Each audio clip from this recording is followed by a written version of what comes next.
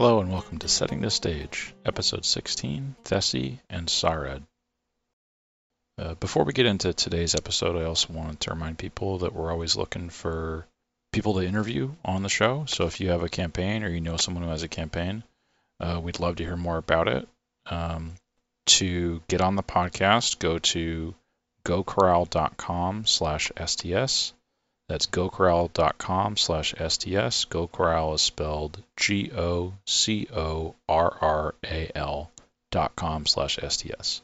There's a survey there that you can fill out that'll get sent to my email so I know to read more about your campaign and set up scheduling for an interview. With that said, let's get into what Thesi has to say about his campaign world. All right, I'm here today with Thesi, and he's going to tell us about his campaign for D&D. But first, we're going to learn a little bit about who you are outside of D&D. Can you introduce yourself and give us a little quick who is Thesi? And Yeah. Thesi, my name's Mark, but go by Thesi online. I've been playing video games since I was a little kid.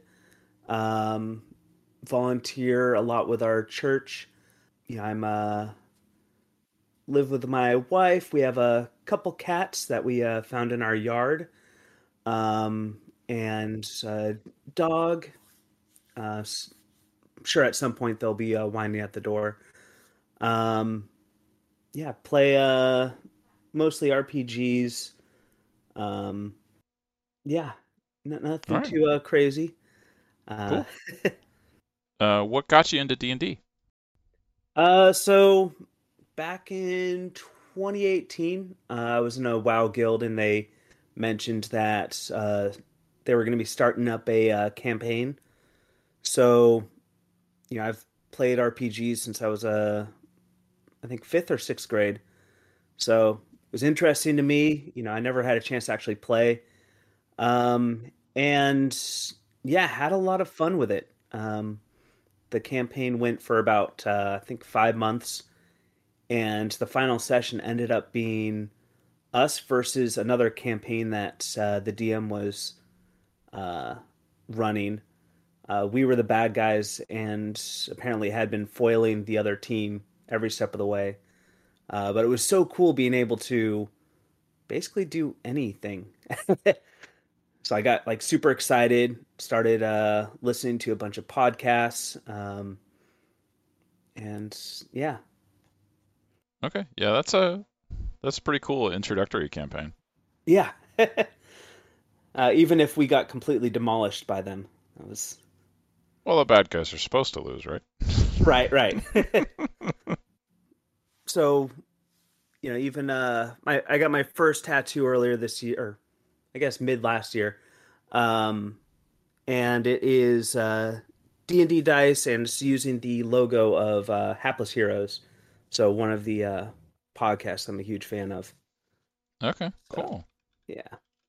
I'm looking up their logo now to see what it looks like. So yeah, it's a blue die with a one in the middle, green outline. Mm-hmm. So you Yeah. got the colors too for the tattoo? Yeah. Nice. Yeah. That's a weird looking green for skin though. You'd think, but it actually came out good. All right, great. I'm excited about it. Okay. Yeah. How'd you get to be a DM? So the campaign ended. We started up a second one. I think we made it 2 sessions in, and scheduling destroyed it. It ended up being just me and the DM, and the DM's like, "Yeah, I'm done with this." So, I wanted to play more, and no matter how much I pushed the other DMs, they're like, "No, I don't really have a time or anything." And finally, I decided, you know what, I'll give it a try. So I bugged my wife enough, and she finally agreed, and got a few of our friends from church, and started the first campaign. Yeah. Oh, that's cool. I decided to DM since I was the only one with any experience, and yeah. Yeah, that's usually how that works. Yeah, it's pretty cool to have your wife be in it. That's not a very, I wouldn't say it's uncommon, but it's more rare. I suppose. Yeah, it's been fun, especially since I do a lot of planning that doesn't always make it through. So I'm at least able to talk at her and tell her stuff that I had planned. Hmm. Stuff that maybe, won't really change the world, isn't really a way I'd be able to bring that back in. Uh-huh. But, she'll be still interested to hear about it because she was there for the campaign. And you don't have any like there's all these like horror stories on Reddit about favoritism for people that are in a relationship with one of the players. And I've taken her down a few times. I've yet to completely kill a character yet. Um, yeah, I'm sure eventually that will happen, but I like to think that I'm okay with spreading the love. Like I yeah, said, they were all my friends beforehand, so um, yeah, don't want to ruin any relationships there. yeah, no one's complained so far.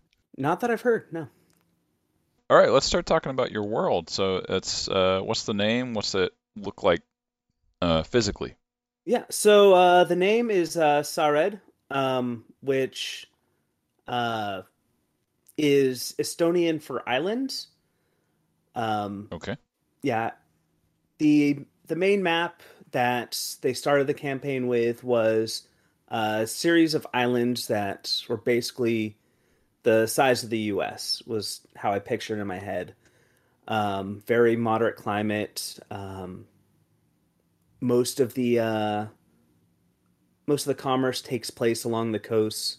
Um, the the big crazy thing is um, as long as anyone was aware of, there's these giant walls of ocean uh, that are a bit outside of the reach of the islands that basically block off the rest of the world. Um, they stretch up far enough to where you can't fly over them. It's powerful enough that you can't go through them, and it basically stuck everyone in this smaller area. Um, there is the main uh, enemy for this area lives on this floating island um, that I had called the Terrace of Clouds. Basically, they rule over everyone on the ground, and because they can move their island, they sort of have a uh, full control over the land. Okay. Yeah.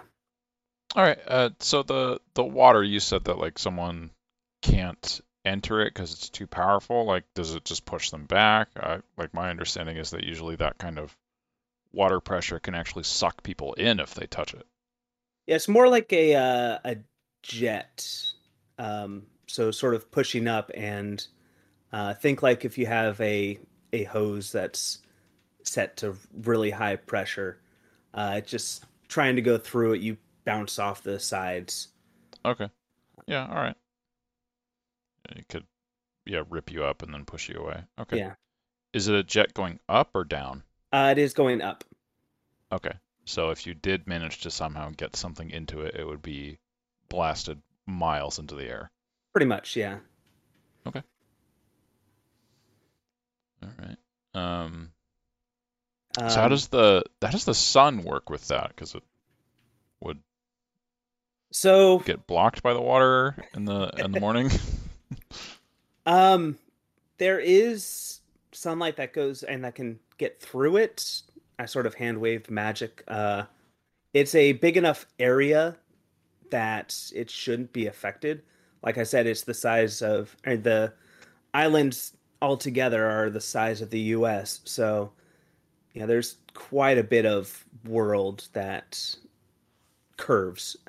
Yeah, yeah. Like So I'm in California, so I've got the yeah, the Sierras, but they don't block the sunrise for me in the morning because I'm not exactly. right next to them.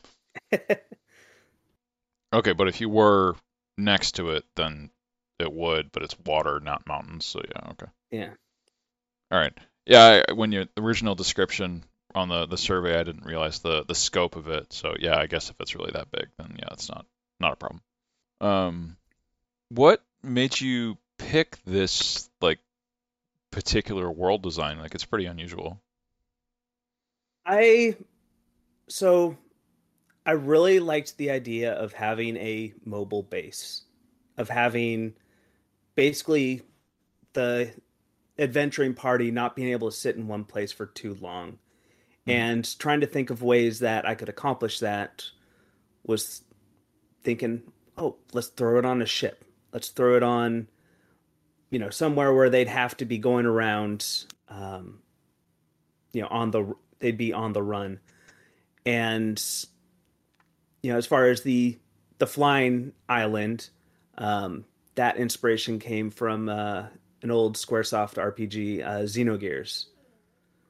Okay, Um, yeah, I know that one. yeah, so um, yeah, I liked the idea of the bad guys being there, being visible in the air, and sort of that shadow of terror as they move over the area. Um, interested me. So trying to figure out how to get that to work to where it couldn't just be, oh well, we'll just stay far away. Okay, well, let's cage them in. How am I going to cage them in? Okay, we have this wall of water. Um, and that ended up being a large plot point for the end of the first big arc of the campaign. Okay. Um, so it sounds like the floating island people are the villains, and then your Yes. players are being chased by them because they have something the villains want and are trying to get away. Is that So the idea? the general idea for this floating island was they are hunting magic users. Oh, okay. Um, they either kill or enslave them and do not want them basically running free. They have ways of tracking magic use, which plays back into not wanting to stay in one place for long. Um, and Just like in Harry Potter. basically, yeah. Okay, so you've got the evil guys up there that are trying to control all magic. Right. Is there a reason they're doing that besides just, we want to have all the power? Yeah, so as I mentioned, this was part of the first arc. They found at the heart of this floating island was a giant beholder. I don't know if you've seen any of Sespeku's maps, but he has this really cool beholder map, and I use that as the big bad for this first arc. Um, I think I have he seen had that map been, that you're talking about. yeah, it was really sick, and the first time I saw it, I was like, need to figure out a way to use this. Yeah, it was a nice um, one. but so he's been collecting these magic users, the ones that aren't enslaved, that aren't killed on the surface, have been used as basically batteries to power these walls of water, to power this floating island. Okay. Um, Centuries ago, um, there was a rise of magic users that started developing portal technology. Yeah. With that, they started creating these void tears in the world, and from that came demons. Um, this giant beholder decided that it wanted nothing to do with that, so he created a safe place where these void tears could not be formed. Um, so, using the magic users not only to power, but also controlling them so they don't create more of these tears around the world. Oh, tear like a rip. Sorry, I was Yeah, thinking sorry. tear like a terrifying Oh, creature. no, sorry. There's a void tear creature in the Hearthstone game that I was thinking of. All right. Oh, All right. got it. So rip tear. Okay, got Yes. it. All right. So he's actually doing something good? Is that the idea there with like Um, keeping those under control? he sealed off part of the world. So the whole world that the players knew for the first arc was these islands. After defeating this beholder, um, they basically killed the link that was siphoning all of the magic power from these batteries, uh, letting the water walls fall. They did find Oh, a giant continent off to the side. Um, as far as scale, I'd say it's like Europe and Asia smashed together into one giant um, continent off to the side. okay. Um, Usual Eurasia size thing. yeah, and there are still tears there. There are still magic users creating using magic, using portals and opening these tears. They've gotten a little better at controlling some of the creatures that come from it, um, and there are smaller strongholds throughout the area, which they're going to be finding more of. Um, but the idea is, even though they were doing a horrible thing, now without this barrier, more and more tears are going to start appearing across the world. Okay. So when I first heard what like the like controlling all magic users, it sounded a Mhm. lot like the tower in Dragon Age where they're like trying Oh to yeah, the control chantry. them. Yeah, yeah, because the mages in that are Yeah, connected to like demons very strongly, and it's very hard to be a mage and not turn into a demon. I do get influences from a lot of places. Yeah. So, um, The Witcher also kind of has a similar theme where mages are closely connected to being too powerful and needing to be controlled by some force, but in The Witcher, the mages are controlling themselves, and mhm, yeah, in Dragon Age, they're controlled by the church. yes. Okay, so a little bit of influence there, but yeah, I'd say yours is different enough that you're not just copying. No, I try to get my own flavors in. Yeah.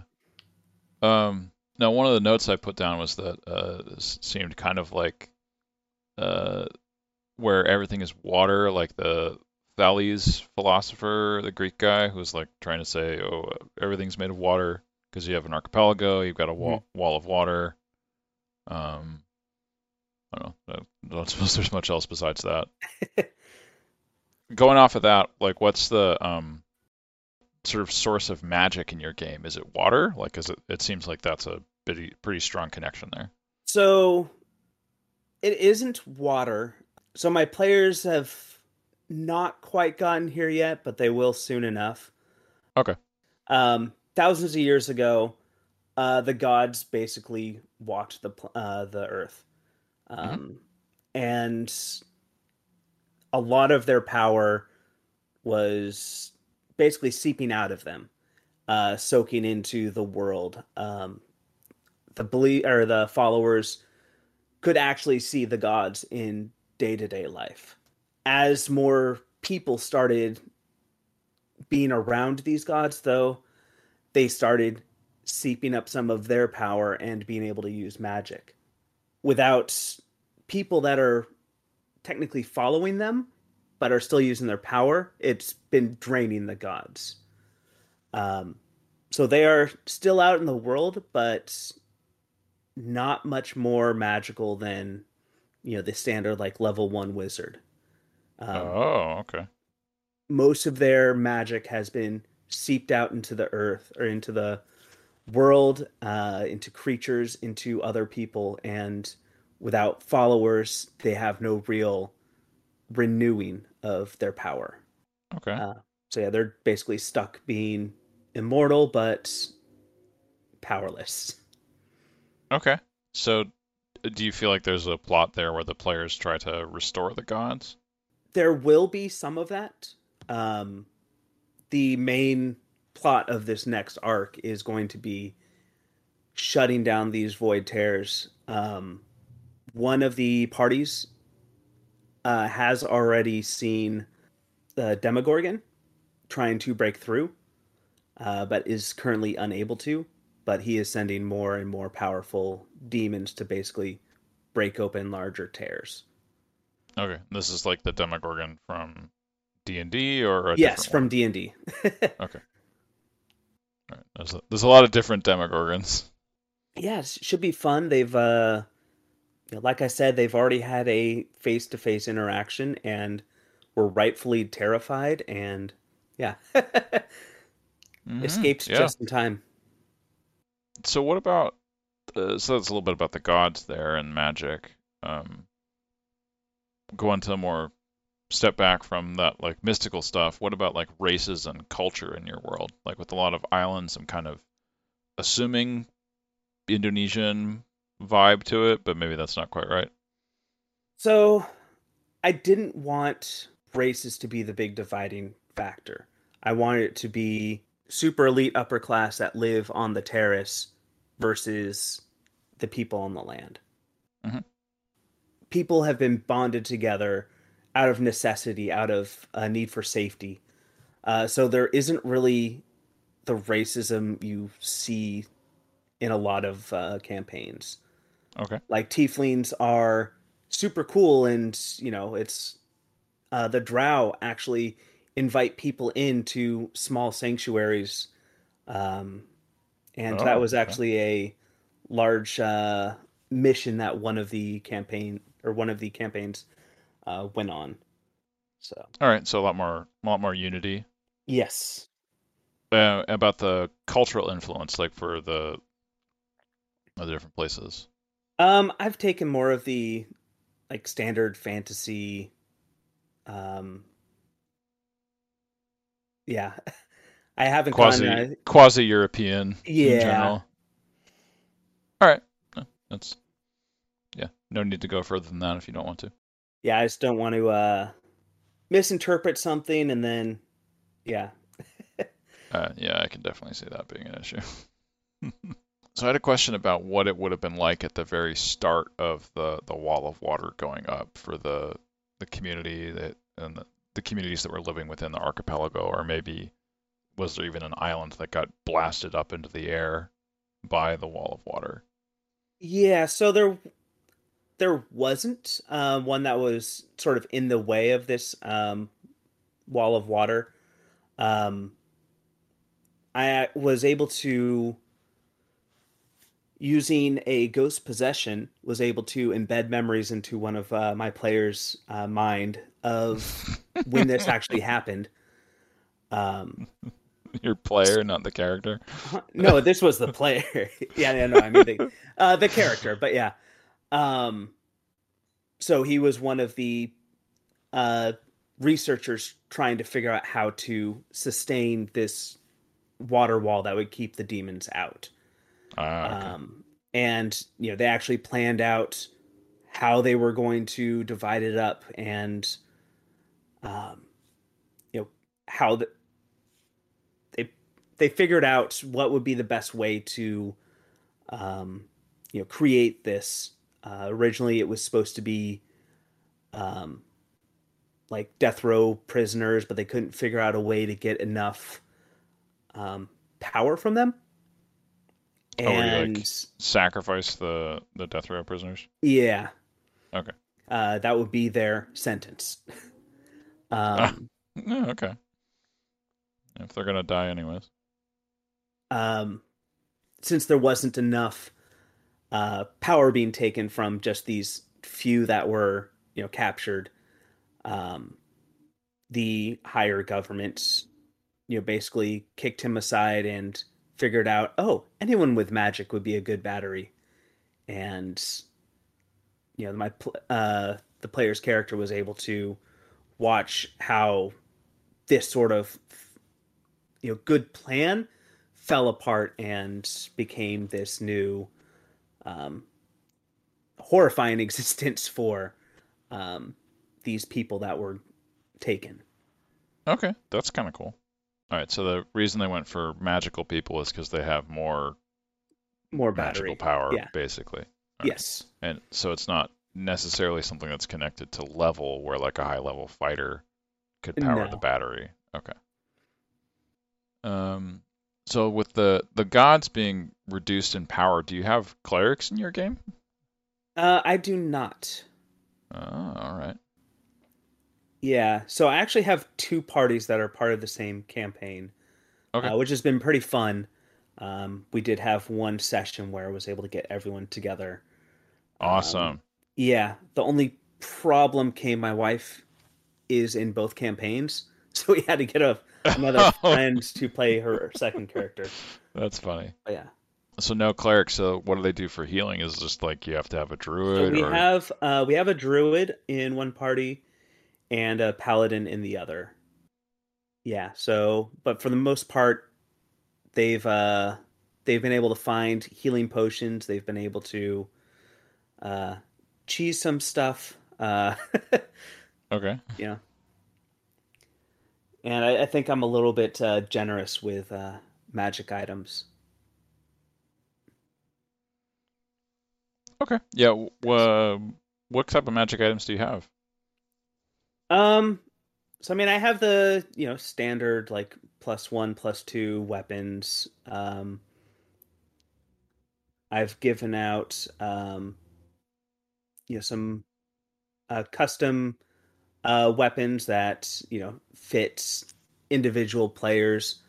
Um, the longbow of warning has been a bit frustrating for me because I can't get surprises on one of the parties. Uh, Oh yeah. Okay.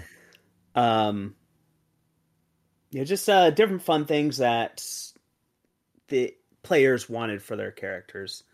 Um, Okay. at the end of the day, it's about having fun, and if this helps them, so be it. Gives me the challenge of trying to figure out a new fight that can get past it. Yeah, I was curious about whether the like shutting off the gods would also affect magic items. It has not. Okay. Yeah. I was thinking like maybe if they're created by like divine magic, but if it doesn't need that connection anymore, then yeah. Yeah, my head canon is that magic has suffused the world already. Um, so the items are still there. It's just the gods aren't able to basically create new ones. Right. Okay. Anything else you want to talk about the world before we get into your campaign plot? So my Tuesday night group, they're just finishing a small arc where they basically found an underground series of tunnels that led to a bunch of different areas.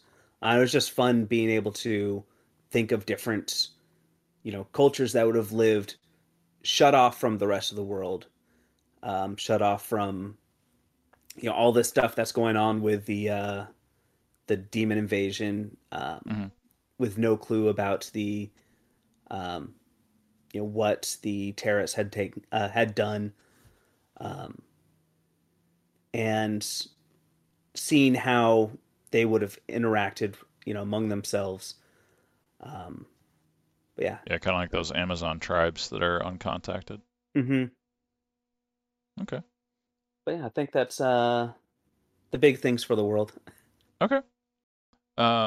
I guess follow up to that. What's the Underdark like for an archipelago campaign? Are they like tunnels between the islands, or are they mostly like disconnected? It's mostly disconnected. The larger area that um, most of them came from is under the giant continent, um, and the ones that settled on the different islands originally came from this giant continent. Ah, okay. They just found cave systems that were suitable for themselves, for different reasons on the smaller islands. Okay. Yeah, so your plot. You mentioned the terrace and trying to stay mobile and ending the wall of water. How did the players start and where did they end up at the end? Yeah, so they actually started off enslaved by one of the um, nobles up on the terrace. Typical. So they ran into each other during a giant ball, and a member of Cloudfall, the resistance organization, Okay. um, basically said, "Hey, you look like you could basically hold yourself up. Follow me, and we'll try to get you down to the surface." And so they made their way, through a through the ball, through some barracks, through some a bit of sneaking, a little bit of fighting, and were able to uh, get away down to the surface, where then they were picked up by uh, the ship that uh, Cloudfall was using, which was named the Horde. So it's a think almost like a, as far as what it looks like, a submarine, except it doesn't go underwater.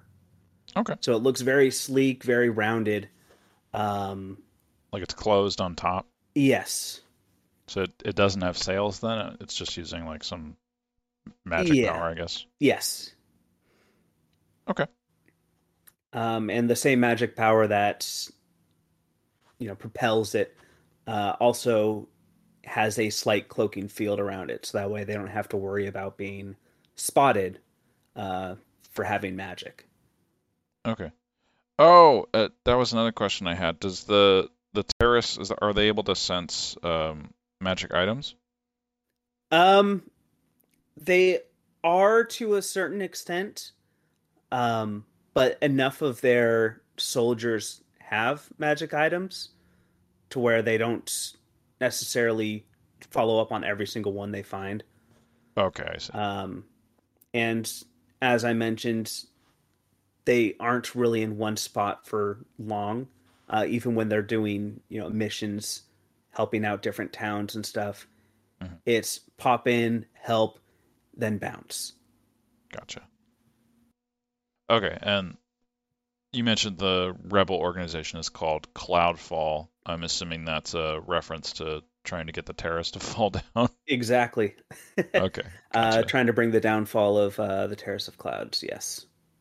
Okay, and the not a submarine ship is called the Horde, Yes.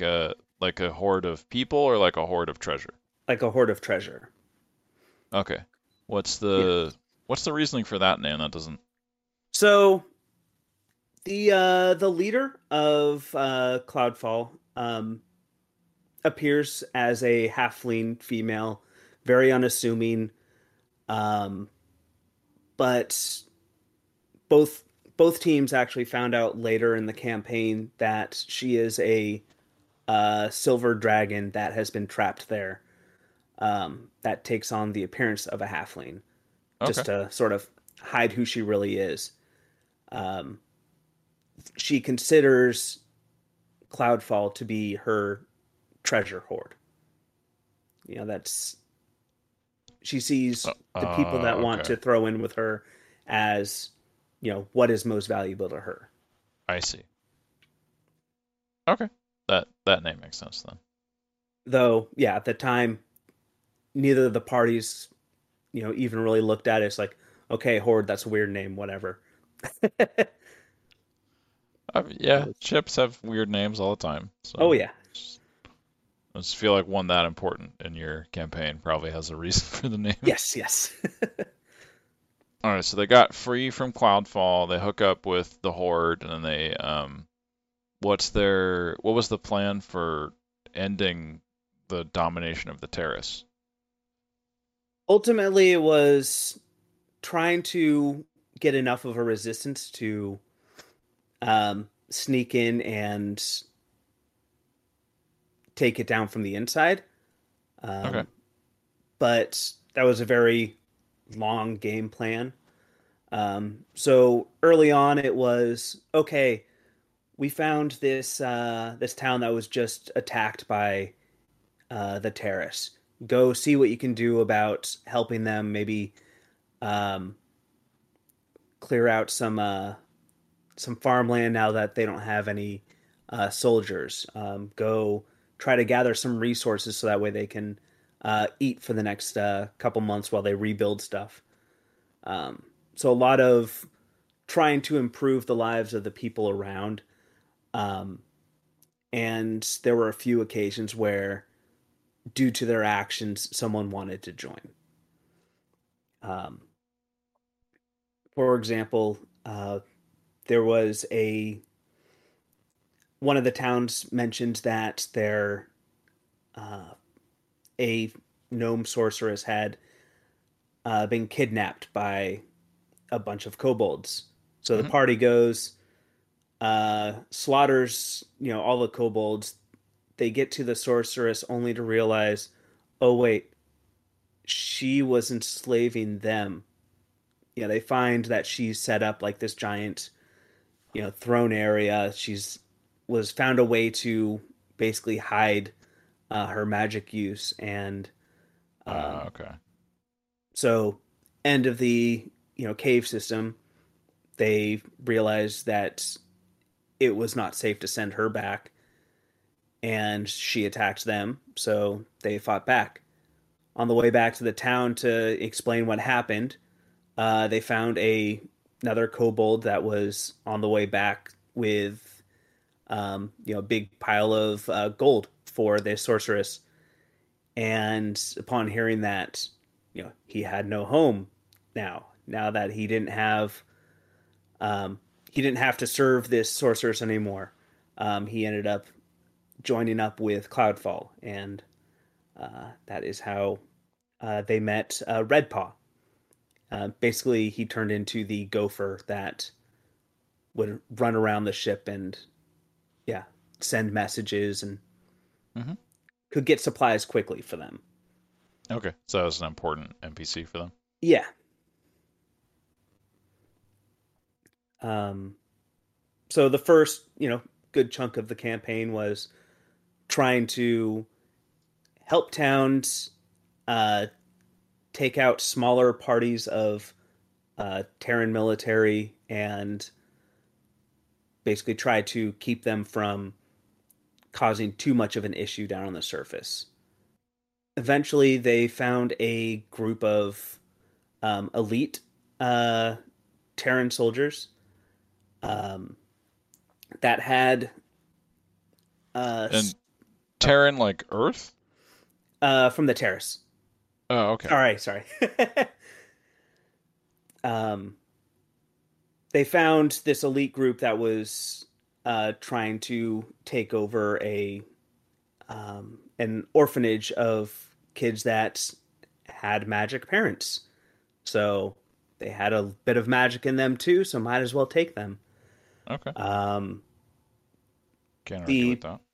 Yeah, the party found them and was able to defeat them, but found that uh, there was no airship, no way to get down to the surface. And upon searching their bodies, they found these small ping pong ball sized orbs that look kind of like an oil slick. Okay. Um, when squeezed, it transported them to the void plane.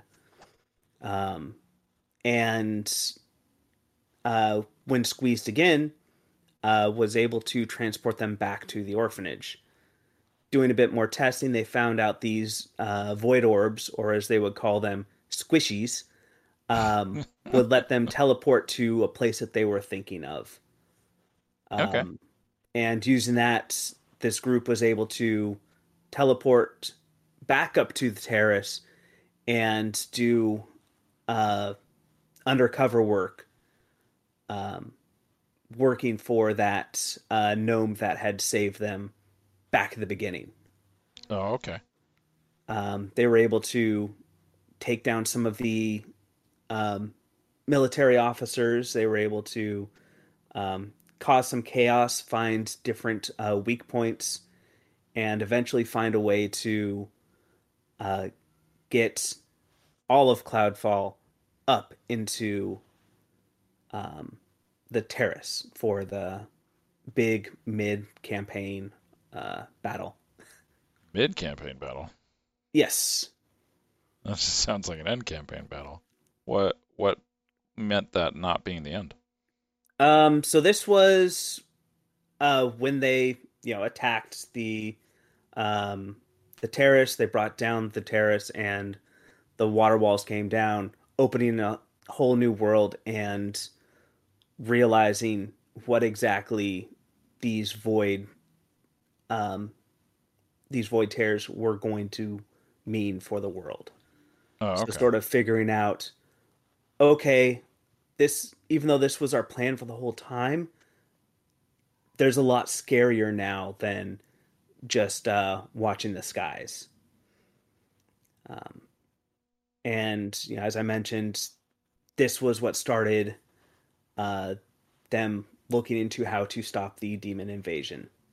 Right. So they did that session at level 8, I believe. Where are they at right now? Um, so they're just going to be up to 11, I believe. Okay. I guess the reason I was saying that wasn't the end is it If it feels like a big end, like, all right, here we go, we saved the day. yeah, it feels Um, like you're starting a new campaign with the same characters almost with the new stuff. right, right. Um, so my Tuesday campaign is actually a church group. So wanting to Okay. continue the church group, it was okay. Here's an easy way to keep it going.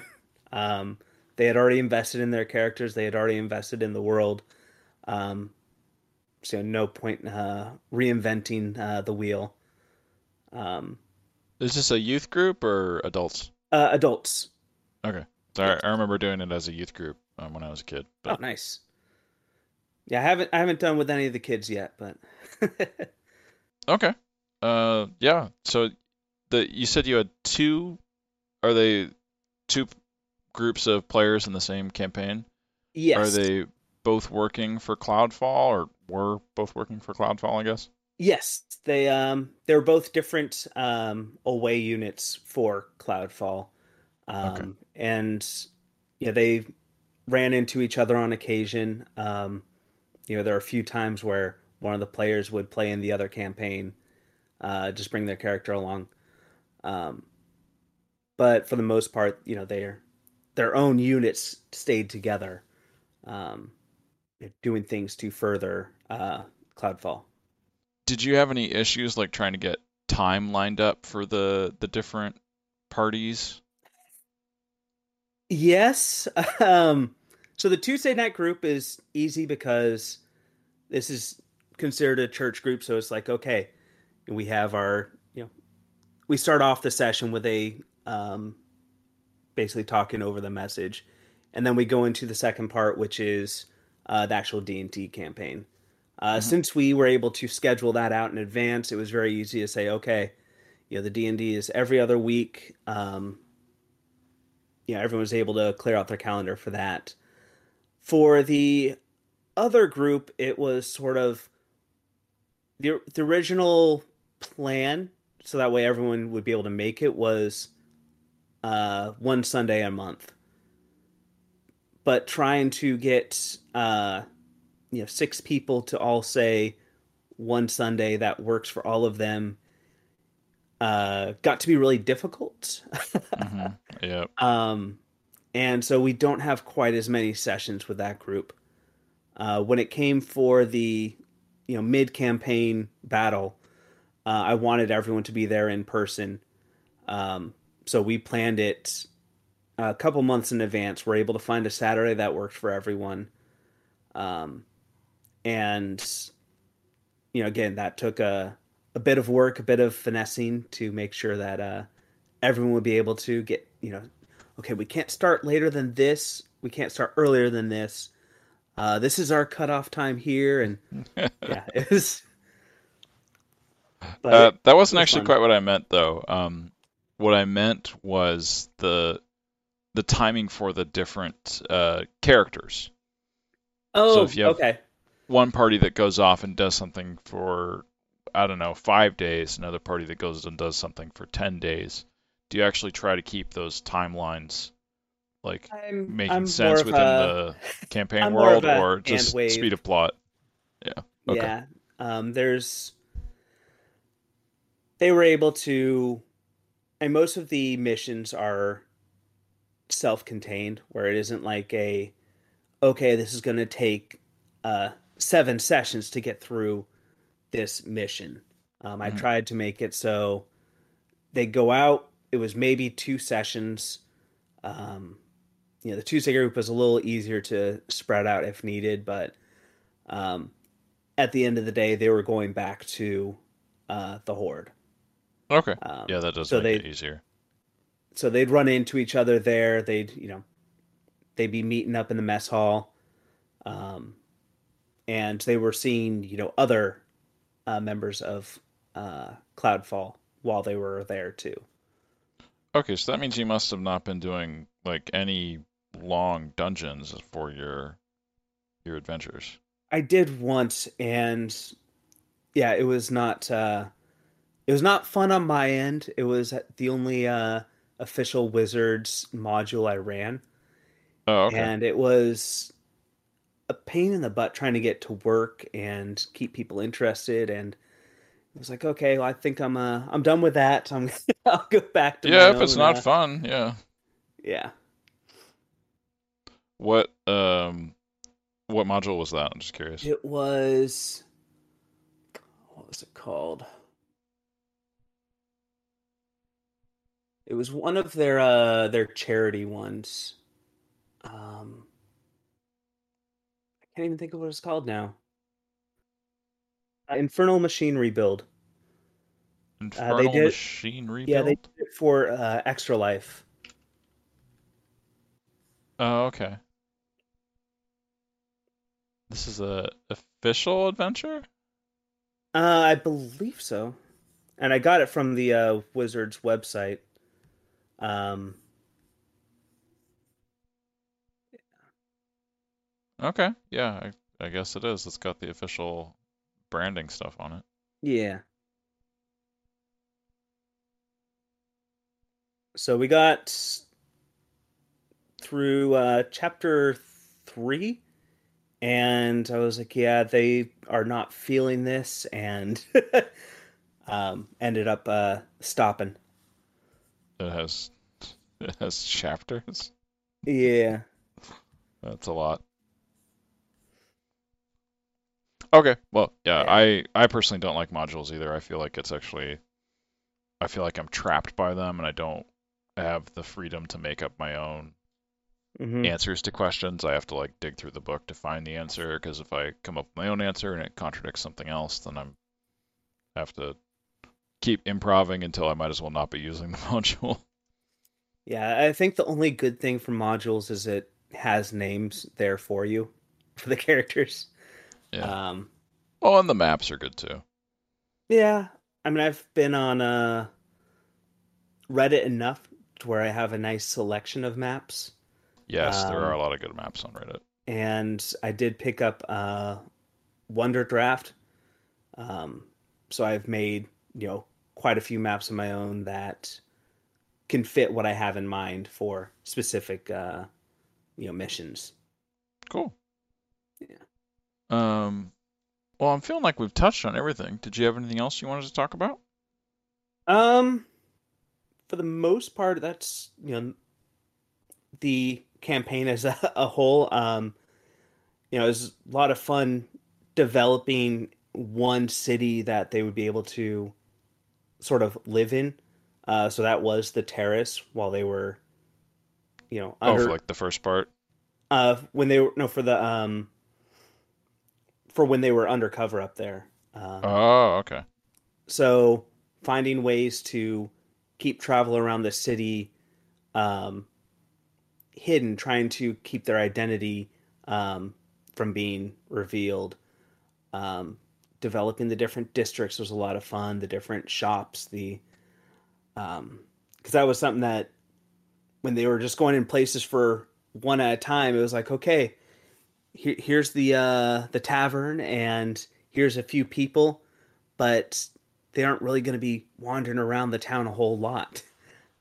So having places they would keep going back to, trying to come up with unique voices for shopkeepers and stuff was Oh yeah. fun.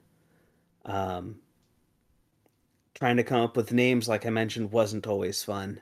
Uh, I definitely have a female elf named Felf, and they found a friendly mimic at one point that, oh, what's his name? Uh, uh, Chesty, which broke the session for, I don't know, a good few minutes. Yep. Um, yeah, I've learned definitely keep some names handy. Yeah. I feel like I'm pretty good at coming up with names, but my players have made fun of me for doing it because I always come up with two-syllable names. Nice. So uh, If it works, it sometimes, works. yeah, I notice myself doing it, and I'm just like, yeah, well, like that's what I want the name to be, so it's gonna be that. Yeah. It's been it's been fun learning about the world as much as creating. Um, because I've had them ask plenty of questions about how things work, and okay, now I have to figure out how this actually works instead. Um, Right. and definitely has given me ideas for the future of how I'm going to be working on campaigns. Yeah. Do you have any advice you want to give people about that learning process? Um, get inspiration from wherever you can. Um, yeah, as long as you twist it to your own, um, most people will never realize. Um, Yeah. and make sure you're having fun. Because yeah, as a DM, you often think of yourself as, oh, I have to create the world so that way all my players have fun. But at the end of the day, if you aren't having fun, what's the point? Right. Okay. Well, if there's nothing else, then yeah, thank you for coming on the show. It was good having you. Yeah, thank you.